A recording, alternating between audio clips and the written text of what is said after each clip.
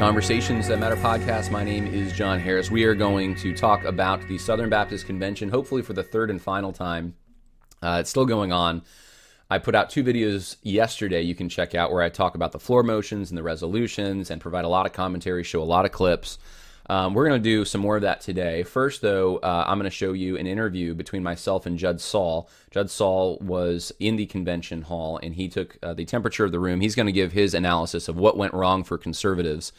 And emotions are running high. This is right after the vote for Ed Litton came through. I mean, I think within an hour of that is when I talked to him. So he's just experienced this, and I'm going to probably provide some more commentary, but he's the kind of person that gives it to you straight, what he really thinks. And so you might not all agree with maybe his take on it, but I think it is an important take because I think a lot of people feel similar to the way he feels. So I'm going to show you that, and then we are going to talk about the abortion issue. I want to show you a clip I did not show you yesterday, and it's the applause line that interests me more than anything else. And then again, another situation where the applause line interests me quite a bit, and that is a 9-mark session. I don't know if it was a breakfast or late night. I think it was probably this morning, a session where an individual asked Danny Akin about critical race theory, and I'll let you watch that and then look at the reaction from the audience. That's what's telling to me, and I'm not sure exactly how to make sense of everything that's happening. I don't know if anyone has the full picture but God, but in my own estimation, I know I'd said it yesterday, that those who are fans of reason and logic and principled argument in the Bible and arguing from Scripture and that kind of thing, they would be very disappointed with this convention. There's a lot of fashion, popularity contests, optics, emotion. It's postmodernism. I mean, that's what we are witnessing. And there seems to be a very deep desire among many. It's not just the elites. It's many in that room, in both rooms that I'm about to show you. It seems like to me that they don't want to be a threat to the establishment, the progressive, radical establishment. They don't want to talk about issues that are actually attacking and confronting the church. They rather sidestep those, and then kind of in a softer way, much of the time, try to follow the lead of progressives in every other institution. That's what it seems like. Is this just pragmatism? I don't think it's just pragmatism at all. I think maybe for the older folks that might, hey, it's pragmatic. The kids want this, right? That's what they think. For the younger people, and I mean younger by, in general, these are rough kind of figures, but like 40 and younger, 35 and younger. I think for like millennials and Gen Z, I don't think it's pragmatism. I think there's a genuine belief in this social justice religion. There's a genuine syncretism going on, and it's not motivated by pragmatism. I think that's I think that's half true, but I don't think that's the full truth. I think there's something else going on, and I don't know about you, but it seems off, doesn't it? Just it seems off. You're trying to kind of. This is what I've been going through a little bit, is trying to wrestle in my mind, okay, what exactly is it? I know that I was at seminary at a Southern Baptist school. I know I saw the indoctrination. I knew this would be a problem 5 years from the point at which I first saw it in churches. That's been dead right, unfortunately. But even going back 5 years and seeing the reactions of people in class and seeing the way they thought and seeing sometimes how foolish it was, how ignorant oftentimes it was. And not everyone was like that. There were some smart people. A lot of them kept their mouths shut. But seeing even how professors who knew better would go along with things, I couldn't quite put my finger on all of it. Sure, I can come up with a lot of reasons in my mind for why that might be, pragmatism being one of them, false teachers being one of them, and just people who aren't converted sitting in the pews who sometimes they fail in other industries, and sometimes, unfortunately, being a pastor or going into the ministry because Christians are so accepting seems like an option. And so they're not even true converts. They're there. I've gone through all these different explanations for this, and it's probably a combination of a whole bunch. But there's just something in the water, there's something in the air, something in the environment that is wrong. it feels off. And again, I know logic, reason, right? This is the working through things. I feel wrong. I sense something wrong, and then I'm applying my critical thinking faculties to try to figure out what that wrong thing is. And it is spiritual, though. I know that, guys. I'm convinced of that 100%.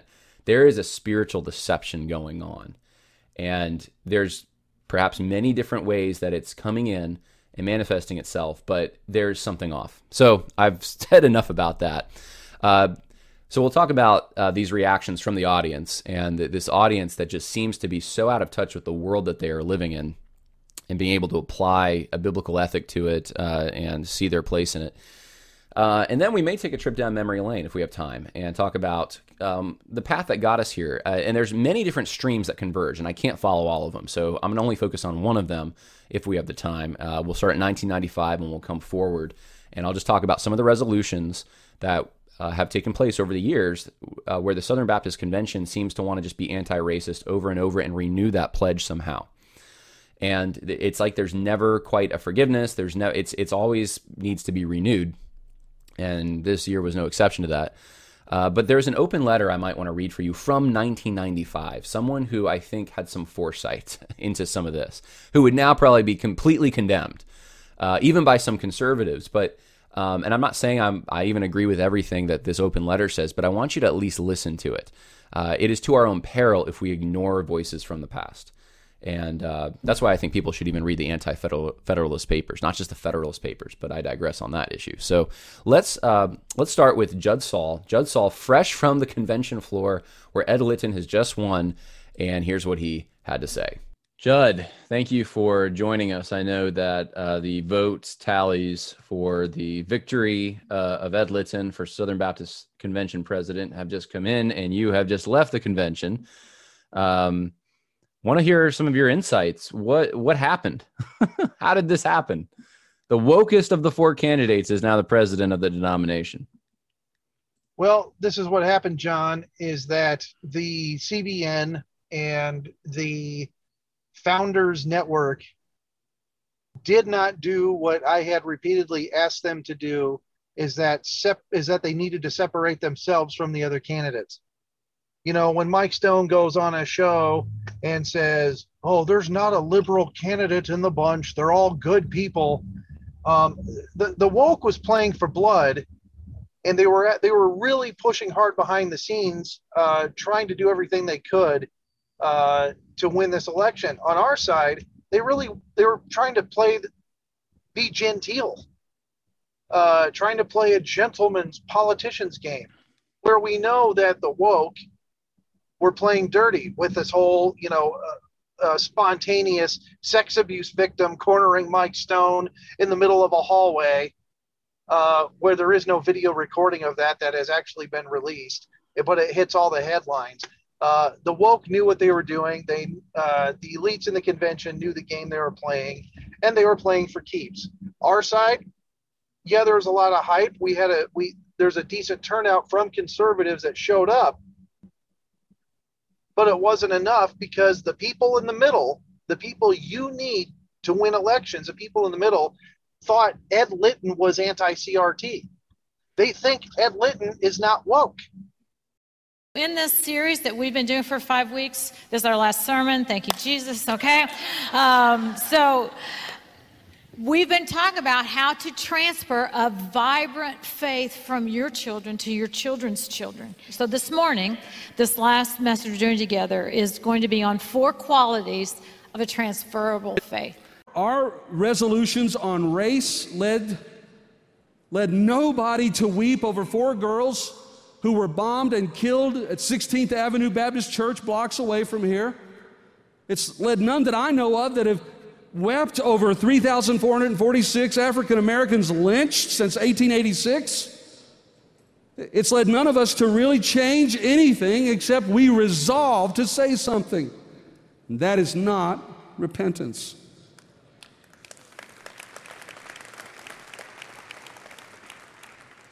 Thank you, every one of you. I can count all of you, but just listen to me. But you say, "Preacher, I'm not a racist." Are you indifferent? Because there is a sin worse The opposite of love is not hate. The opposite of love is indifference. And there is a sin of being indifferent about what our African American brothers and sisters are experiencing in this country, what they have, and there is an opportunity for us. Vindication. He says how they saw themselves. They also saw themselves with indignation. He said not only what vindication, but what indignation. The Greek word here means anger that leads to action. The Corinthians finally dealt with this sinning man in a proper biblical way. But watch this. Their anger wasn't at him, it was at themselves for not taking sin seriously. How can we continue to be passive about sexual abuse in our churches? How can we look the other way, providing more comfort for abusers than for the abused? And I need to dive into one other thing, and that is this. Most recent flashpoint are attacks against two people that I frankly love, Beth Moore and David Platt.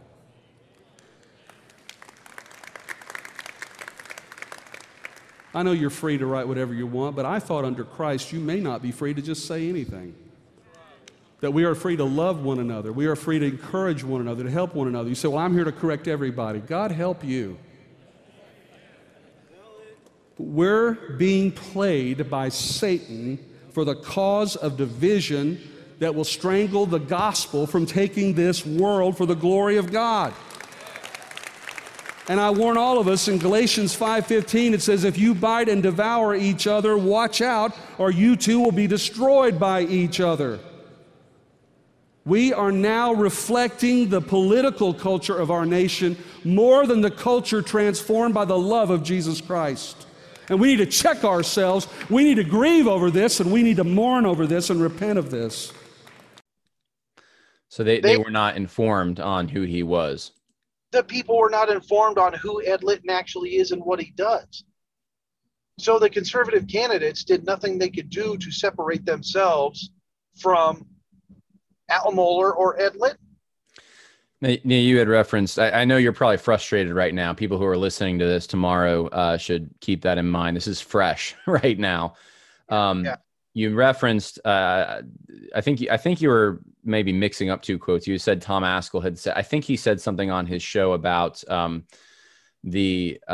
that they're all good men. Well, Mike, there are 4 candidates that have announced that they're willing to let themselves be nominated for the presidency of the SBC this year. And I don't know, I know Al Mohler, I don't know Ed Litton, and I just have corresponded a little bit with Randy Adams, but they all seem like really good guys. I mean, you know, we're not talking about a bad guy in the mix. And then I think you mixed that with something Mike Stone had said in an interview with Baptist Press, which I talked to him about, and he said it was a mistake, but it was that there wasn't a liberal running, and he kind of meant, anyway. There's not a liberal running for SBC president. These are men that love the Lord, love his word, and I believe love the Southern Baptist Convention. So these kinds of statements you thought were confusing, and more than that, there just wasn't an effort among a lot of the conservative candidates or conservative supporters of the two conservative candidates to make the argument that the other guys were bad. There should have been some negativity there. I think there should have been some negativity. If you're running for an election, you have to separate yourself from the other candidates. Why are you good? Why is your opponent not good? And there were people that I talked to that hated critical race theory. I was talking to different kinds of people all over the convention. You know, what do you think about critical race theory? They all hated it. They all don't like critical race theory. And it's like, well, then who are you voting for? And they'd be like, well, I can't decide between Ed Litton or Al Mohler.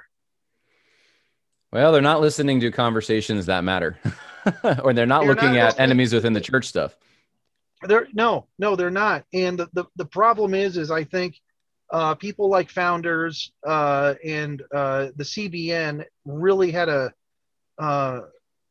they lost this election for themselves, in my honest opinion. Yeah. And you know, but also the biggest travesty of the whole thing is that the Southern Baptist Convention is in this position in the first place. Yeah. John, I watched Tom's brother try to get the committee to bring back a resolution to abolish abortion, and the committee rejected it. I saw that. I didn't realize that was Tom Askell's brother. Yeah. Bill. Wow. So the Southern Baptist Convention can't even the committee put forth a resolution to abolish abortion when overwhelmingly in the audience they were calling for it, but the committee was like, nah, we're going to do our own thing. Well, I had said we're going to air this tomorrow, so today is when I uploaded this. But I just made the observation that it seems like every time the Southern Baptists get together, they have to do something anti-racist in their minds every single time. But when the abortion issue comes up, it's like, well, we've already talked about that, so no need to further, reinforce our position on it. So there's a huge double standard right there. It just shows you their prioritization is way off. Right. Looks like are you leaving me? No, I'm not leaving you. I'm just getting out of the car. Hold on a second. All right. I hope you have a good place to eat tonight. I know it's frustrating. Good steak, that'll help you a little bit. Oh yeah, we're actually going to a steakhouse because okay. We're tired of eating the downtown Nashville barbecue. You were saying you just don't think that some of the conservatives were aggressive enough. I understand that. I share some of that frustration. I think we're all frustrated right now, and everyone is thinking about what they could have done differently. I do have a lot of respect for Randy Adams and for Mike Stone. And Mike Stone took a beating, and he didn't get out of it. He kept going. Randy Adams, also had a lot of negative press. He kept going.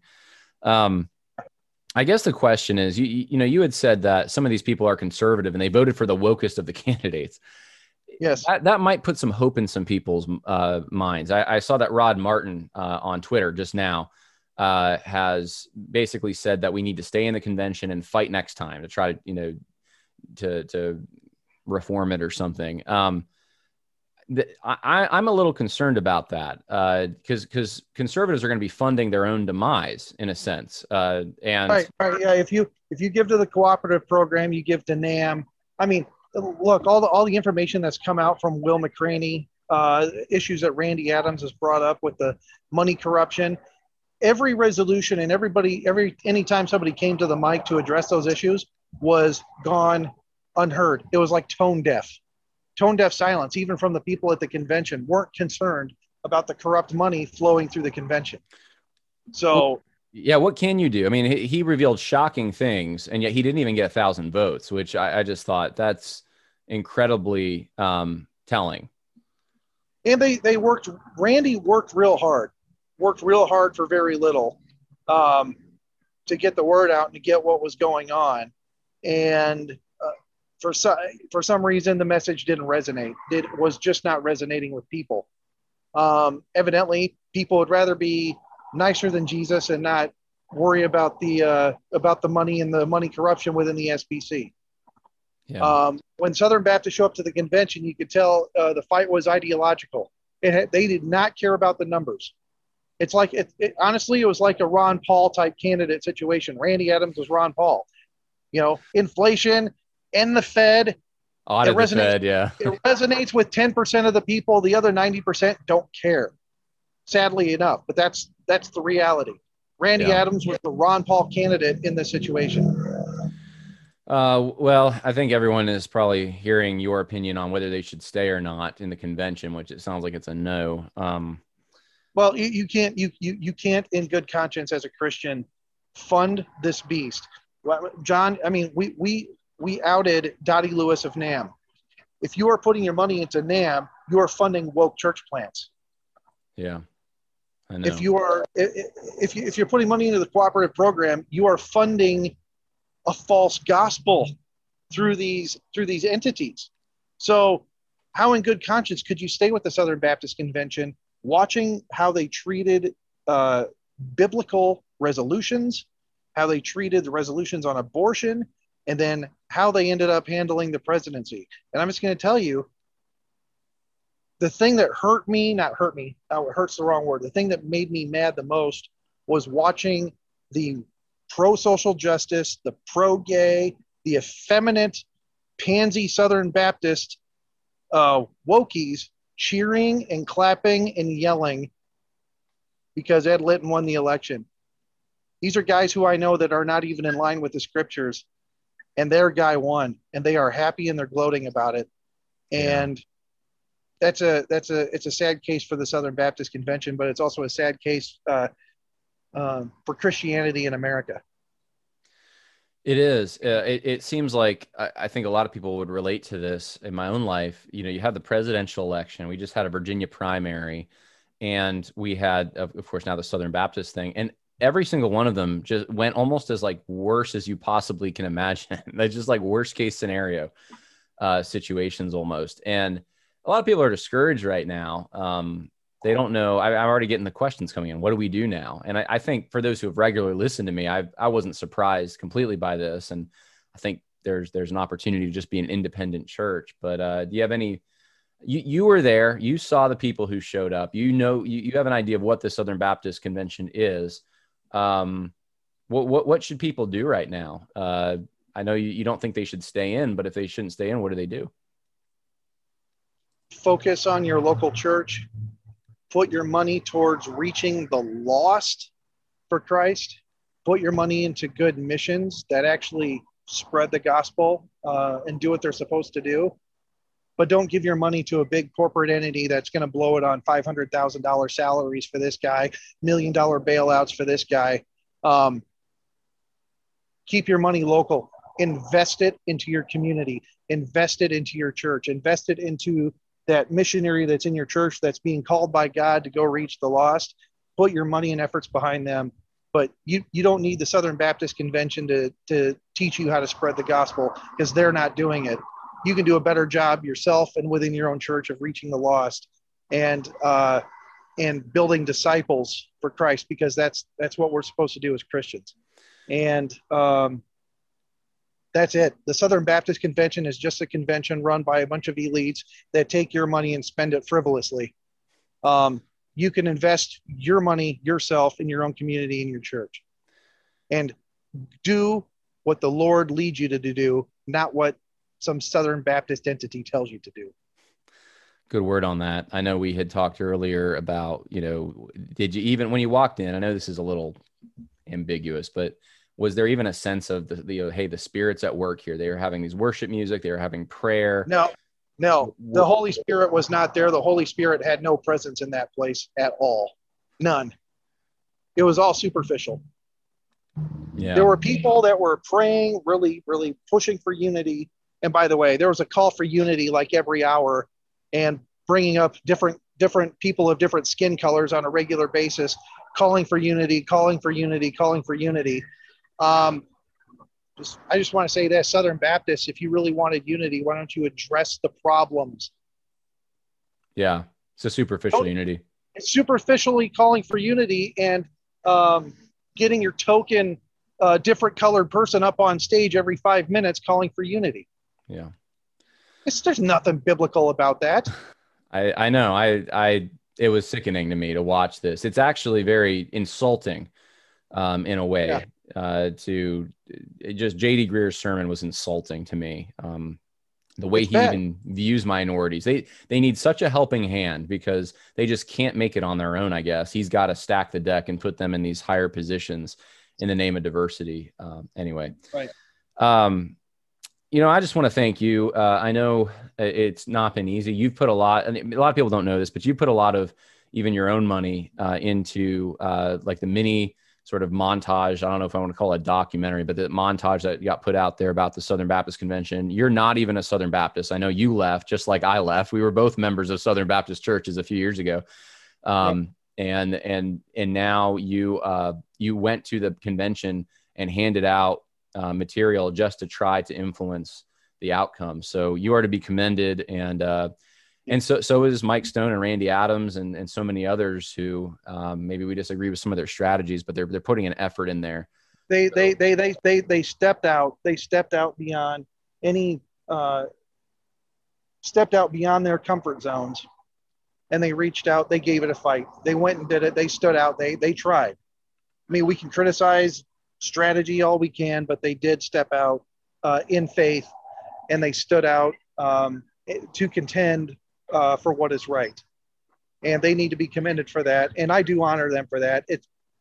Emotions are running high right now, but just pray for them, give them strength. They took a beating. They not only took a beating in an election, but they took a beating personally with all the accusations and all the stuff that these woke morons threw at them. Just lift them up in your prayer. Lift them up in prayer. Lift them up and just ask for peace in their hearts and peace within their family. Yeah. Well, Judd, I appreciate it. I know you got to go get your steak, and you certainly deserve one right now after dealing with all that. You never have to go to a Southern Baptist convention again. How's that? Yeah, I'm done. I'm never going to one ever again. Well, if you want to find out more about Judd's projects, you can go to enemieswithinthechurch.com and equippingthepersecuted.com, I believe, as well, right?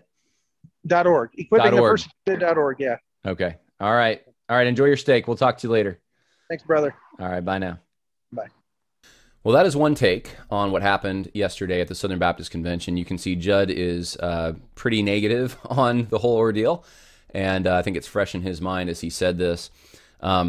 I think there's an appreciation. I definitely have one for all the conservatives. That would include founders. That would include, I just put it on my Facebook congratulating last night, or not even congratulating, but just thanking Randy Adams and Mike Stone for taking the hits they did, especially Mike Stone. The personal hits he took are just incredible.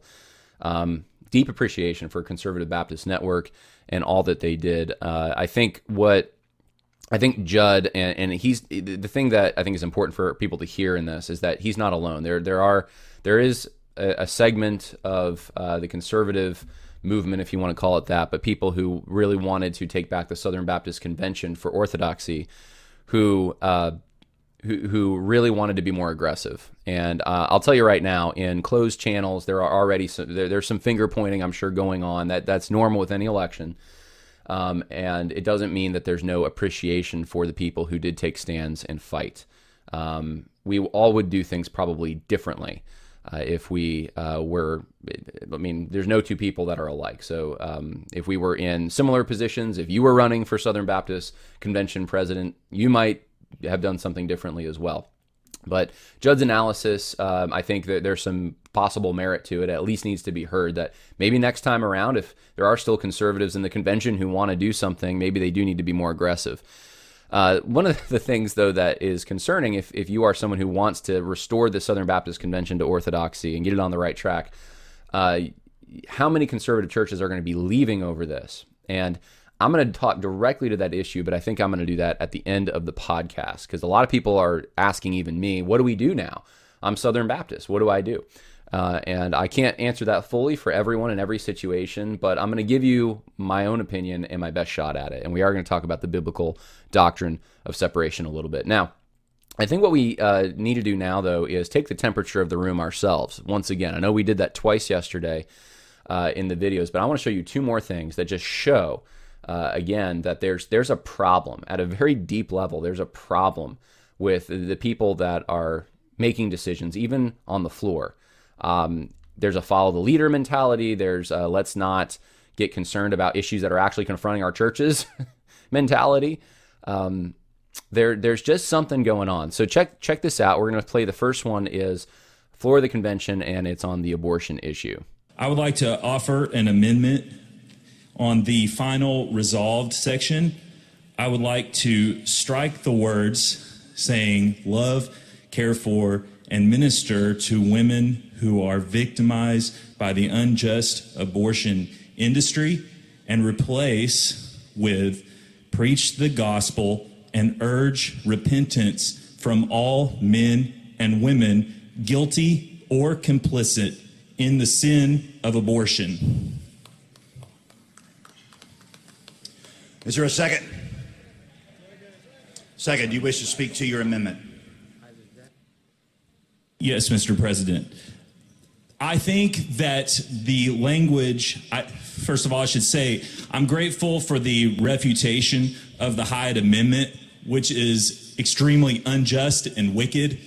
But I do think the final resolved language interferes with the gospel by softening sin and therefore eliminating the ability of the law to tutor the need for confession and repentance. Let me be clear. Women who obtain abortions, although their situation may be tragic and horrible, they are, by the law, murderers, and therefore should seek repentance, and we should not be so arrogant to presume that their circumstance excuses their need for salvation from their sins.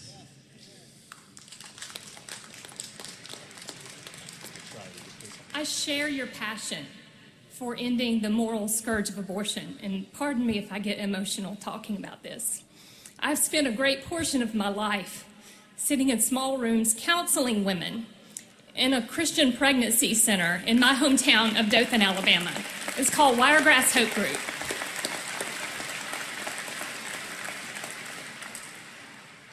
Before I entered into that task, I would have been very tempted to adopt language more in line with what you just proposed. And so I sympathize with the position that you hold. However, what the Lord has shown me sitting in those rooms across from broken women is that so many of them have been victimized by the sin of others, by generational sin, by parents who never took them to church and preached the gospel to them the way mine did to me. And yes, abortion is sin. And one of the things we impart to those women when we love them, care for them, and minister to them is the gospel of Jesus Christ, is the truth about the sin of abortion, and we do call them to repentance.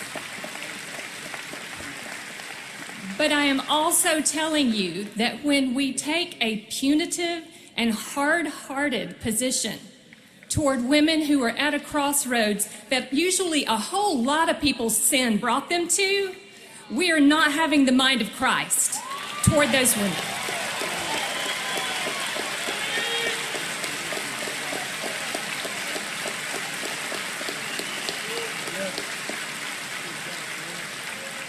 What I want you to notice in that is not the issue that was brought up so much as the applause lines.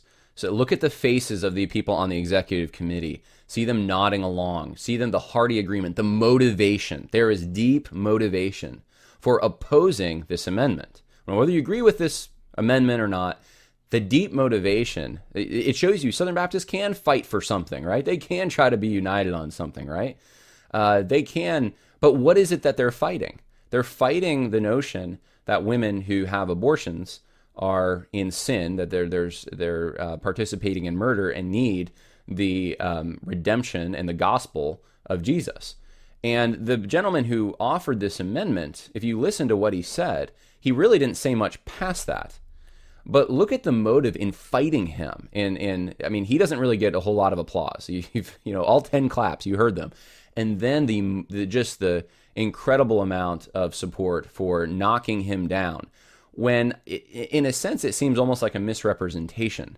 The analysis that the person on the resolutions committee gave to the issue, she's grandstanding about how many people's sins lead to this. Well, that may be true, but couldn't you say that about many different kinds of sins?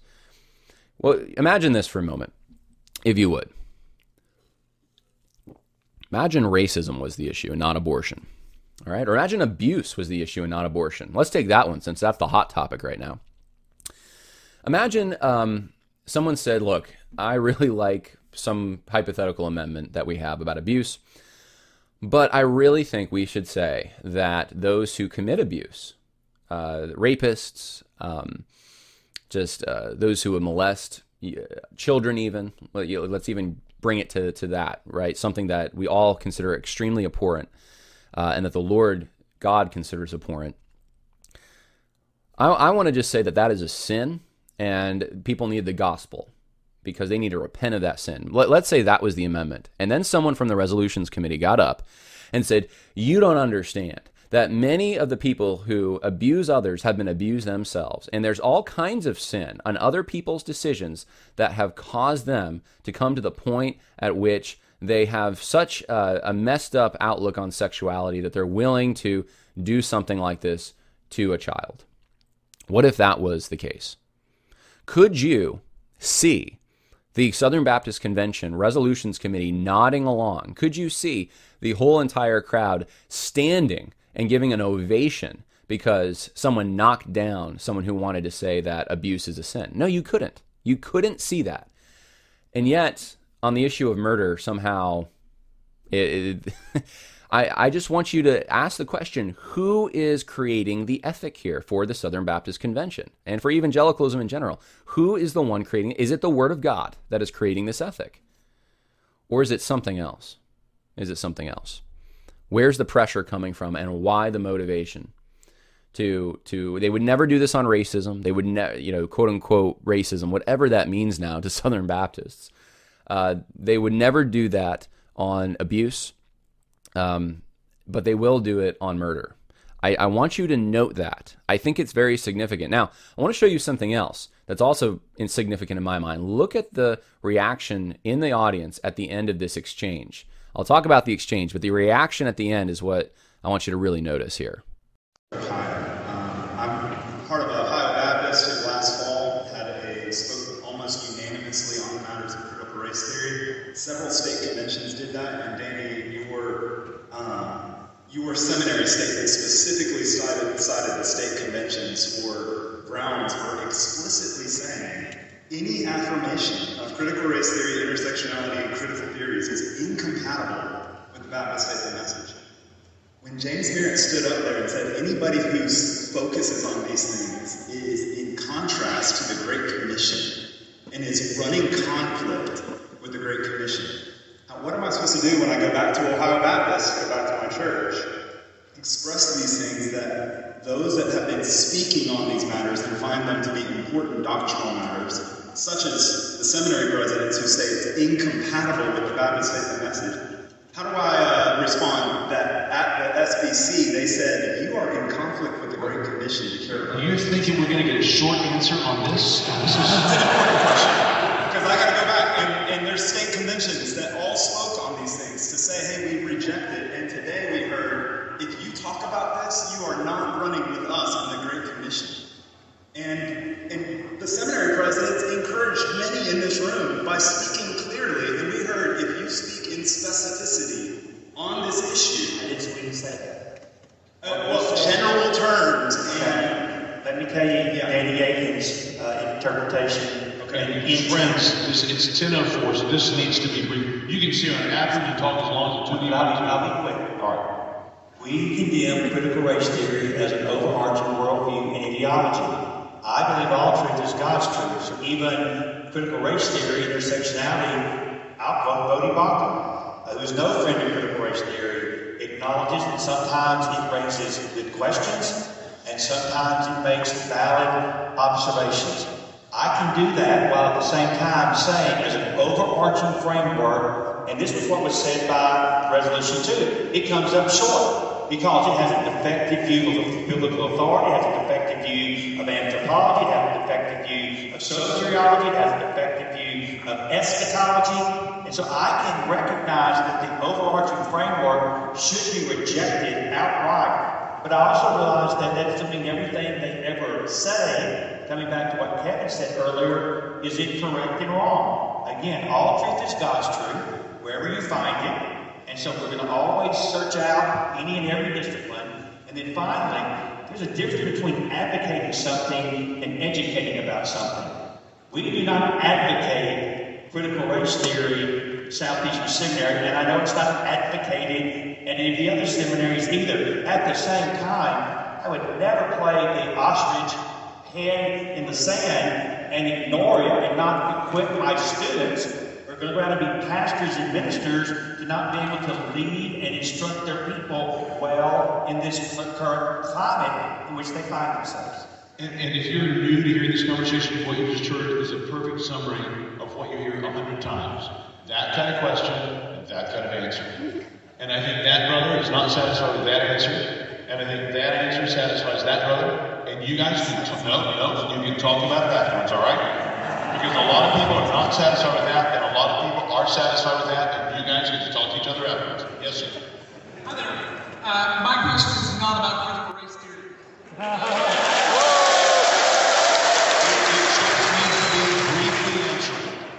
So here's the situation. You have a young man, pastor, it sounds like, come to the mic and say, look, My church needs an explanation. He's probably got people in his church who are wondering, why are we in the SBC? Why are we giving money to this organization when they don't believe what we believe? And he's probably said, like a lot of pastors, well, look, they've made statements against critical race theory.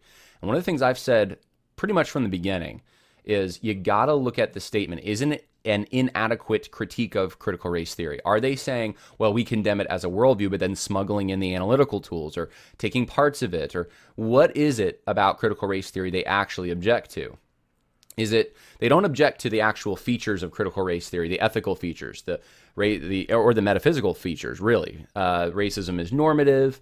You need minority lenses and insights in order to understand justice and injustice and the world around you. You need to have a revisionist history. Now it's called memory studies. There's very firm designations and lines separating the oppressors and the oppressed in a very Marxist, simplified way. Social relationships are actually power relationships. These aren't the things that they'll condemn. They'll condemn, well, the foundation of it, that there's atheistic assumptions behind this, wrong anthropology, wrong view of they don't believe in God, they don't have redemption, etc. So as a worldview, they'll condemn it, but they won't actually condemn the ethical or many of the metaphysical assumptions of critical race theory. That's the issue. So it gets them to almost the same place that it does someone in the secular world. Critical race theory is a tool for deconstruction. So they're deconstructing. People who aren't Christians are deconstructing their institutions. Same thing. It's the same thing that happened with liberation theology and Marxism. Oh, we're not for Marxism because we don't believe in atheism, but let's take the class consciousness and many of the other tools that Marxism gives us. That's what's going on. And that's been the issue. And it's fooled so many people because so many people don't actually understand what Marxism is, what critical race theory is. And you don't need to be an expert. Just read like one book on it. Read Delgado's Critical Race Theory. They don't understand what it is, and they haven't integrated their understanding with their understanding of what biblical truth and what a biblical understanding would be. So they haven't, and that's not a criticism necessarily. It could be, depending on who you are, but it's more of I'm just observing that this is the reality. So there's been a lot of confusion. They can't separate the two things. Danny Akin just did the Hegelian dialectic again. They keep replaying Resolution 9 over and over and over. We take the insights, we reject the worldview. You can't do it. I made the case so many times. You cannot do it.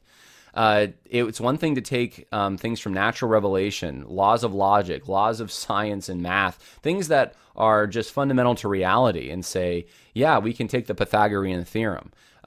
It's another thing to take the ideas, the myths, the assumptions in the heads of sociologists, and then take that and say we can take the tools from that. If you take the tools from that, which are tools of deconstruction, you take the worldview comes with it.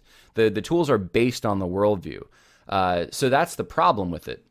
And I think some people are starting to see that. But listen to the applause line. When someone comes up and says, my question's not about critical race theory, everyone applauds. Why is that? Why do they applaud? Because they're sick of the conversation? Because they don't think it's important? That's the scary thing. You have applause line in a big, strong applause at the Southern Baptist Convention for someone who wants to basically misunderstand the amendment being brought up about abortion, and then claim it's so many people have different that have contributed sin to the choice to kill a baby that we don't want to put this language in our resolution, I guess it was, and an applause line for that. But then you also have a big applause line in the 9 Marks room for someone who wants to shift the conversation away from critical race theory. Why is this? Critical race theory, abortion. I mean, these are two huge things confronting the church today. Why in the world is it we just want to sidestep these things? That's the thing. There's no fighting spirit. And that's the thing I want you to see. The whatever fighting spirit there is turned on Orthodox Christians. It's turned on the people who are concerned about these threats. That's the issue. And that is something I don't know if the Southern Baptist Convention can quite escape from. And it is concerning, to say the very least. Now let's talk about some media reactions to this. So here's what the Associated Press said. Southern Baptists elect a new president, Ed Litton, who is seen as a bridge builder. Really? Because we don't see him that way. Half the convention probably doesn't see him that way. Almost, I should say. Southern Baptist Ed Litton elects Ed Litton as their president, a defeat for the hard right, Washington Post. Yeah. Doesn't matter how moderate you try to come off, you're the hard right, guys. Learn the lesson. Trump learned the lesson, learn the lesson. Southern Baptist Convention dodges critical race theory fight, elects moderate Ed Litton. Really? Ed Litton's a moderate, according to, who is this? I don't know if I put what publication this was. Probably, I think this is Newsweek. He's a moderate, according to Newsweek. Southern Baptists narrowly head off ultra-conservative takeover. New York Times. So, yeah, it's a boogeyman. The ultra-conservatives, the hard right. I'm telling you guys, Conservative Baptist Network, they're not ultra-conservatives. I'm just telling you straight up, they are not the hard right, whatever that means. I would say, I mean, 5 years ago, they would have been the moderates. They're people that tend to love their country and tend to be against critical race theory and want there to be, reject, I guess, I don't know if everyone can articulate it this way, but they reject standpoint epistemology. They believe in the authority and sufficiency of Scripture. I mean, that's pretty much Conservative Baptist Network. That's hard right. That's ultra-conservative next to the moderate Ed Litton. Well, let me show you something from the moderate Ed Litton. Here's his church, What We Believe on God. This was changed this morning. After he was elected president, someone called him out on Twitter for this, and his church changed the language. But here's what it was up until, 10 a.m., 11 a.m. this morning. God is the creator and ruler of the universe. He has eternally existed in three persons, the Father, Son, and Holy Spirit. These three are co-equal parts of one God. Really, because that's heresy. That's called partialism. Athanasius actually basically debunked this at, I guess it would have been the Council of Nicaea, but this is something that is so fundamental to Orthodox belief in theology. They get the Trinity wrong. His own church gets the Trinity wrong. Elected president of the Southern Baptist Convention. His wife preaching with him, elected president of the Southern Baptist Convention. Understands that critical race theory is not charity, still calls critical race theory a boogeyman. This is out there. Wants people to repent, or I mean, it's never enough. You always got to feel more sorry. You got to do something to get rid of this guilt. Or white people, I guess, are just guilty. Southern Baptists are just guilty. I mean, I could go on and on. You saw the little montage earlier. Ed Litton is not a moderate on whether that's politically or that's on orthodoxy. And I would say this is a big deal, but will there be questions about it? Will there be actual holding him to account? No. This is what we're going to get. Let me show you. Al Mohler, the Southern Baptist Convention has a new president, Ed Litton, who now fully deserves our prayer and encouragement. If I can help, I'm a phone call away. That's great. We have, let's see here. What else? Pastor Mike Stone, thank you to all those who supported me in this effort. Our prayers and congratulations are to Ed Litton. And I think this is just being a gentleman. You have, let's see, Rod Martin, tough beat, but it's the work of a single year. We fought the entire denominational machine plus all their mainstream media friends. We didn't win, but this result shows we can. Someone responded, I am just being honest. I don't want to fight the machine anymore. We have already have to do that everywhere else. I want to be free of the machine. And Rod Martin says, I don't want to give them $30 billion in the Lord's assets just because they had more staying power. I don't want to have to explain that stewardship decision someday. This is the debate that's going to be happening, guys. You have Rod Martin, who's a great guy on the from what I understand, and I talked to him here and there. I thought he did an excellent interview with me on the election. I think a really nice guy, really positive guy. Yet he's in Conservative Baptist Network, and this is what he wants people to stay in. He wants to keep fighting. This is the question you're all going to have to ask. I'm just going to tell you the reality of the situation. A lot of conservatives are not going to keep fighting. They're going to leave. And I think that it's conservatives leaving over the last few years that probably could have even made a difference in this one election. But if you think that this election would have made a huge difference, that's also a dividing line. There's a lot of conservatives who don't think it would have. That's why they're leaving.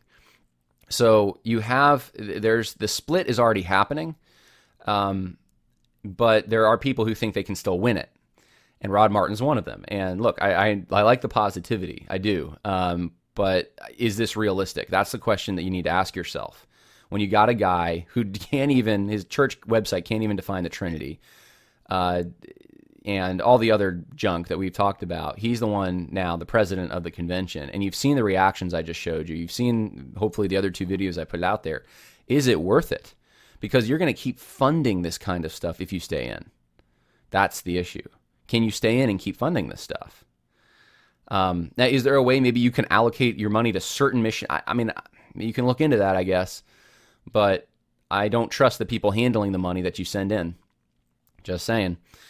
Let's read a few more reactions. Josh Bice, and I think he gets this right. He's the one that is the head of G3.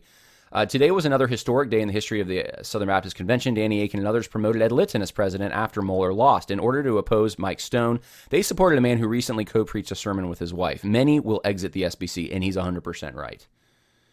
Gabriel Hughes, Ed Litton with, I think he's the one that does When We Understand the Text videos.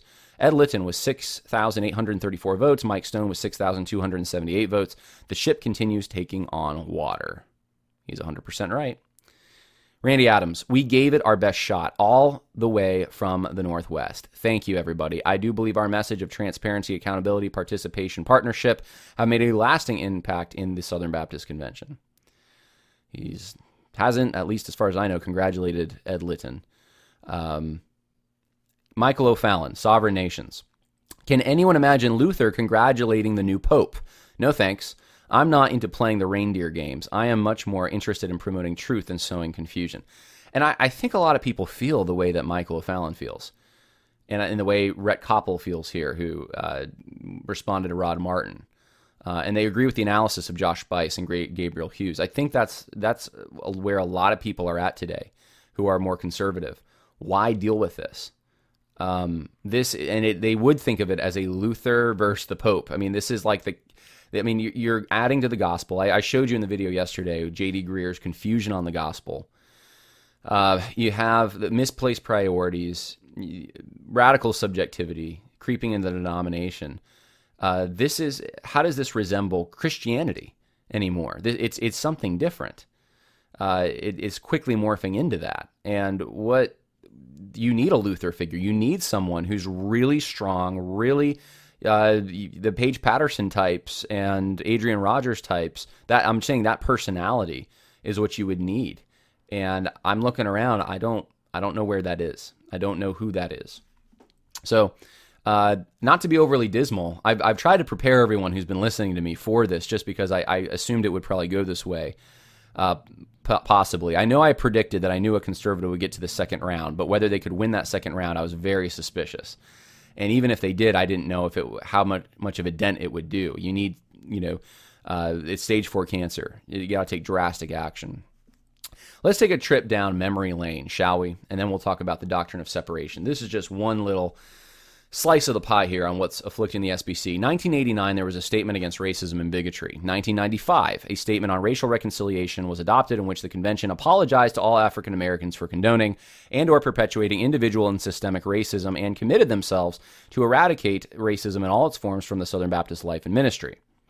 1996, there was a statement on arson in African American churches which focused on racial reconciliation. 2007, they denounced racism in a resolution on the Dred Scott case.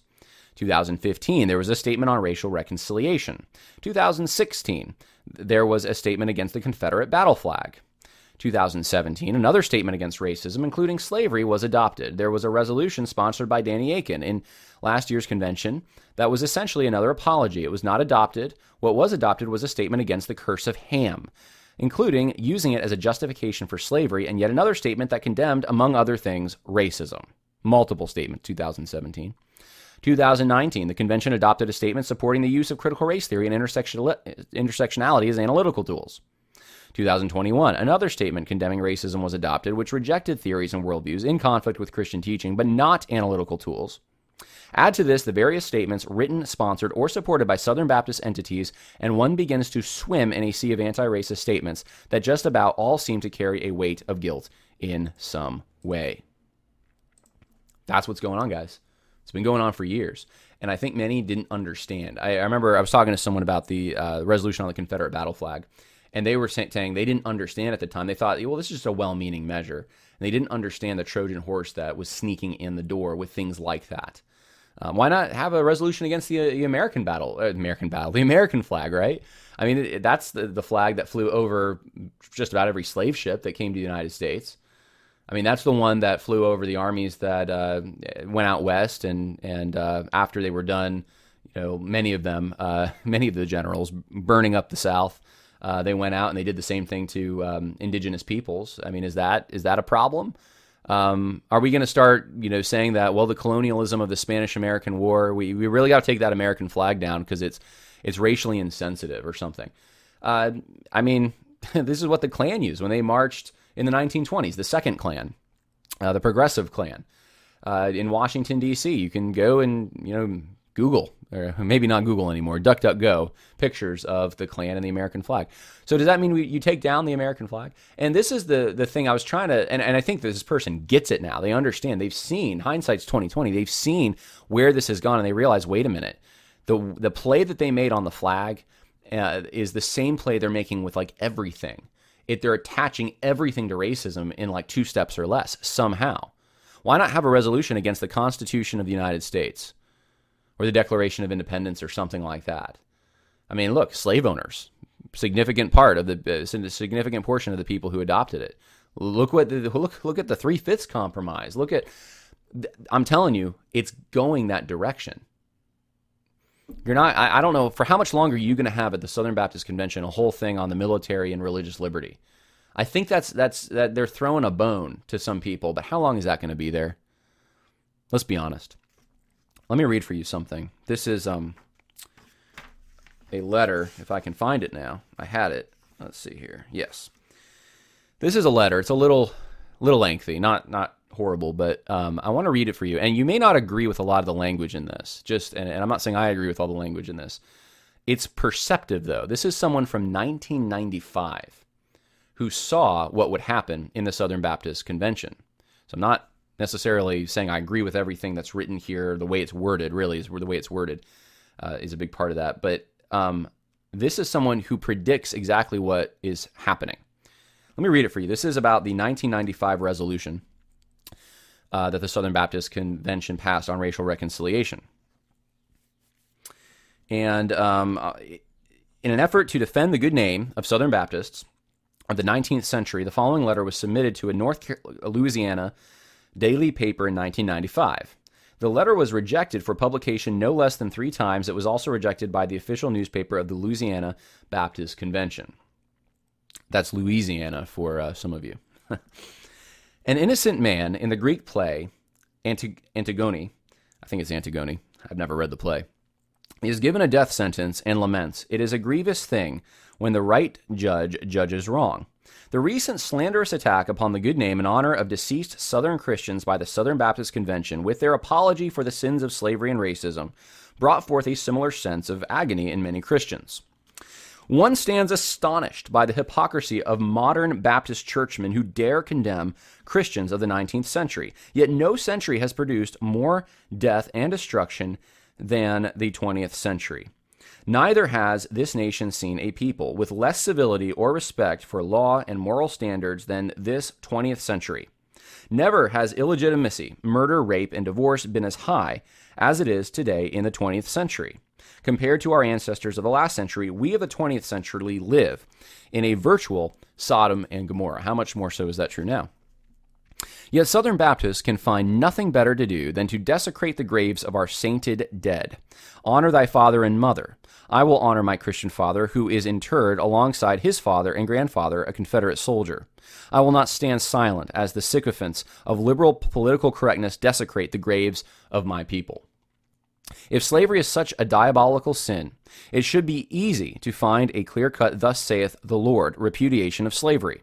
I defy the minions of political correctness to come forward and reveal such a text. While they rush to and fro, I direct the reader's attention to Leviticus 25:44 through 46. In Leviticus, the Lord gives to Israel his law on slavery.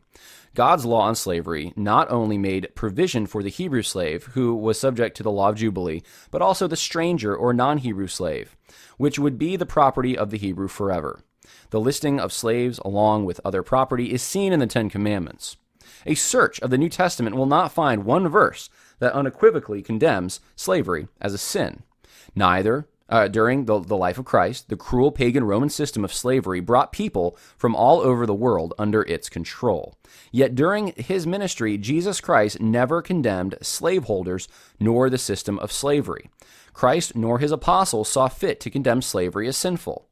In the New Testament, we read Paul's epistle of Philemon, where the apostle returns a runaway slave to his master with a request that the slave be received back with love. If ever there was needed a time for the Holy Spirit to move Paul to condemn slavery, here was that opportunity. Yet nowhere is the slave master nor the institution of slavery condemned as sinful. The biblical argument for slavery given here is neither Baptist nor Southern. The New England Puritan cleric Cotton Mather, among other Yankees, used biblical arguments to defend the New England system of slavery and the slave trade. Today, due to liberal education of our people, most of all Southerners know little about the history of slavery under the Puritans of Massachusetts. What will be the response? And here's the big point I wanted to read for you.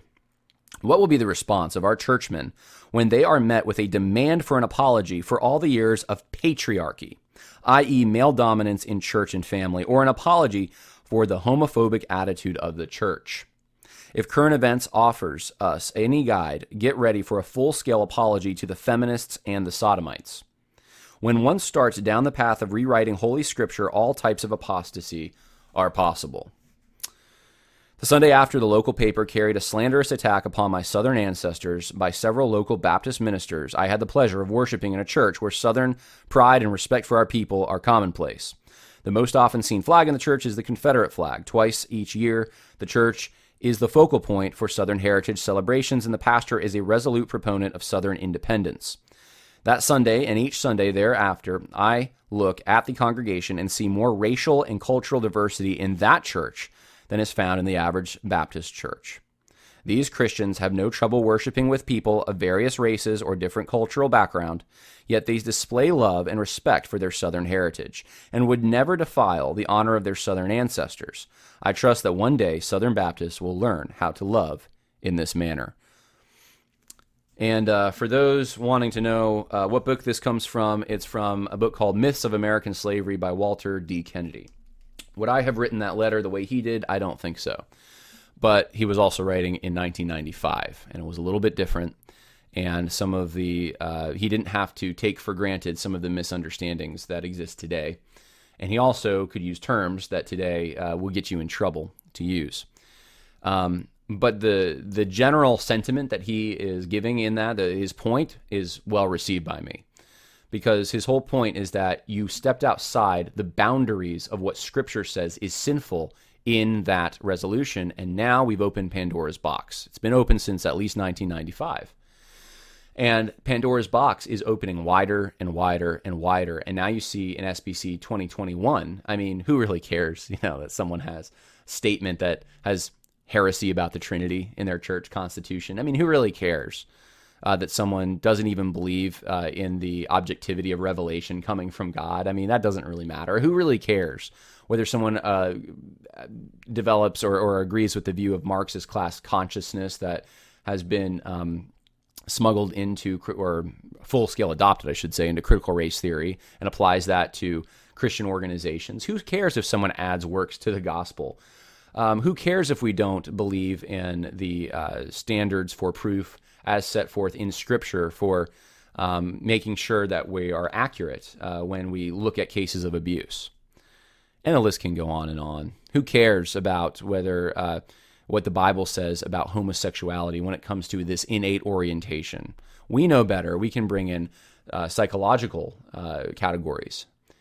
This is just, it's exactly what this gentleman said in 1995. Now, I don't know if that church he described even, I have a suspicion that's probably, just based on what I know about the author who wrote that book, I think it's probably Steve Wilkins' church in Monroe, Louisiana. I'm guessing, which I think is Presbyterian. I could be wrong about that. Steve Wilkins had done some things for American Vision. He had done the Great Civil War Debate, and I think the author's from Monroe. I think Steve Wilkins is from Monroe. I don't know, though, that for a fact. But who knows if that church, I'm assuming it's still around, but if that description even still describes that church. I don't know. And that's not really the point.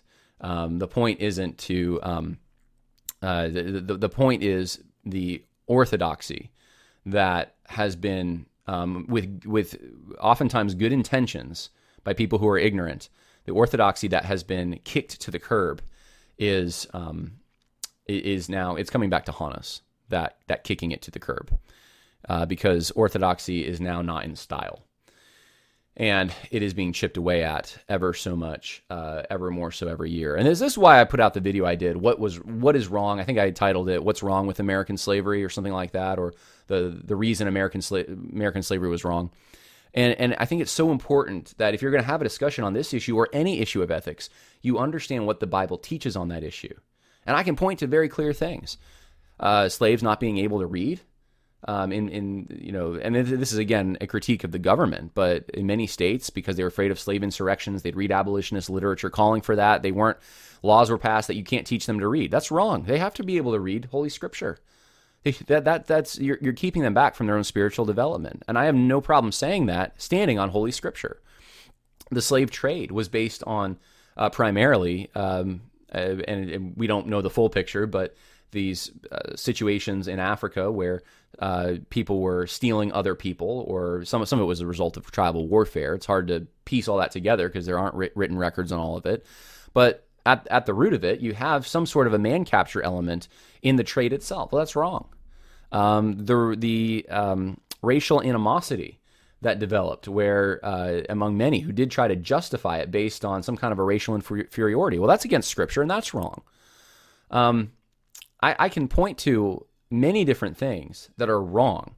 I know there are slaves who were able to take their masters to court for abuse, but there are places where abuse was more common because they're out in the country and you don't have the recourses. So I can point to these things. I can say, look, these are problems. This was a labor.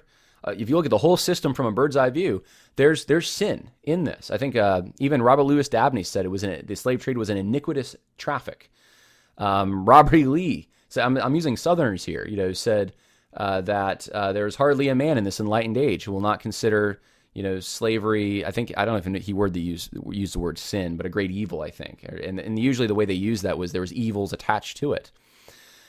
And you can do that while standing on Holy Scripture. And you can even say there is, like, all people have problems in their history.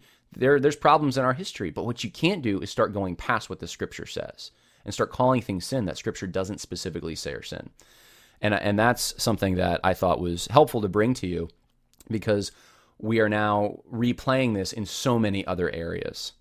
The motivation those people had in the convention hall for supporting the resolutions committee when they condemned the man who wanted to say, hey, look, abortion's a sin. That for the person, the mother who chooses to do this, it's a sin that she does that. Yeah, that's what the Bible says. It's pretty clear cut. But the people in the audience, and look, if you want to say this isn't politically strategic, say it. But what they ended up doing was saying, well, because there's a whole bunch of other sins involved, we can't really do this. And then they cheered. It's better to stay with the clarity of Scripture on all matters of ethical concern. And because that's not happening, I don't know. I don't know what to tell you about the Southern Baptist Convention, whether you should stay or go. I'm going to tell you my thought is 2 Corinthians 6:14-18 says this: do not be mismatched with unbelievers. For what do righteousness and lawlessness share together? Or what does light have in common with darkness? Or what harmony does Christ have with Belial? Or what does a believer share with an unbeliever? Or what agreement does the temple of God have with idols? For we are the temple of the living God, just as God said, I will dwell among them and walk among them, and I will be their God, and they shall be my people. Therefore come out from the midst and be separate, says the Lord. Do not touch what is unclean, and I will welcome you, and I will be a father to you, and you shall be my sons and daughters to me, says the Lord God Almighty.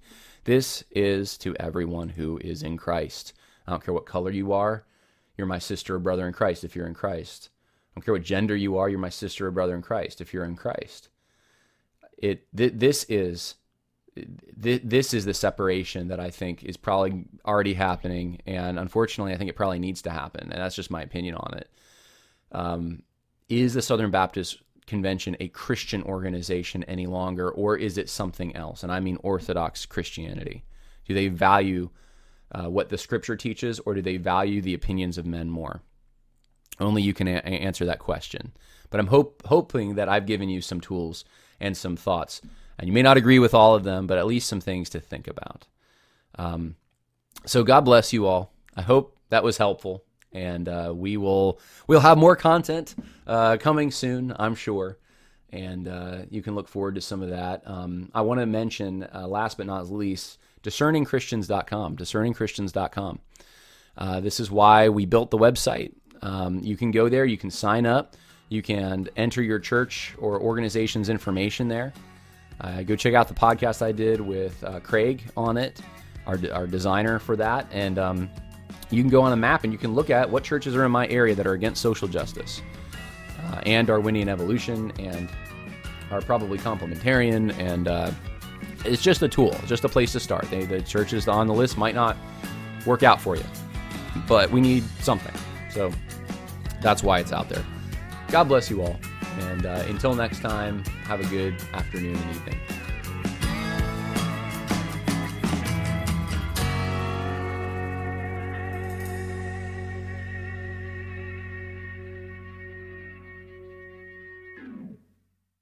You know how to book flights and hotels. All you're missing is a tool to plan the travel experiences you'll have once you arrive. That's why you need Viator. Book guided tours, excursions, and more in one place. There are over 300,000 travel experiences to choose from, so you can find something for everyone. And Viator offers free cancellation and 24/7 customer support for worry-free travel. Download the Viator app now and use code Viator10 for 10% off your first booking in the app. Find travel experiences for you. Do more with Viator. Sick of being upsold at gyms? My guy, you're currently a base member. For $90 more, I can upgrade you to our Shred membership. For $130 more, you'll be a Swole member. And for just $300 more, you'll reach Sweat Platinum. At Planet Fitness, you'll get energy without the upsell. Never pushy, always free fitness training and equipment for every workout. It's fitness that fits your budget. Join Planet Fitness for just $1 down and $10 a month. Cancel anytime. Deal ends Friday, May 10th. See Home Club for details.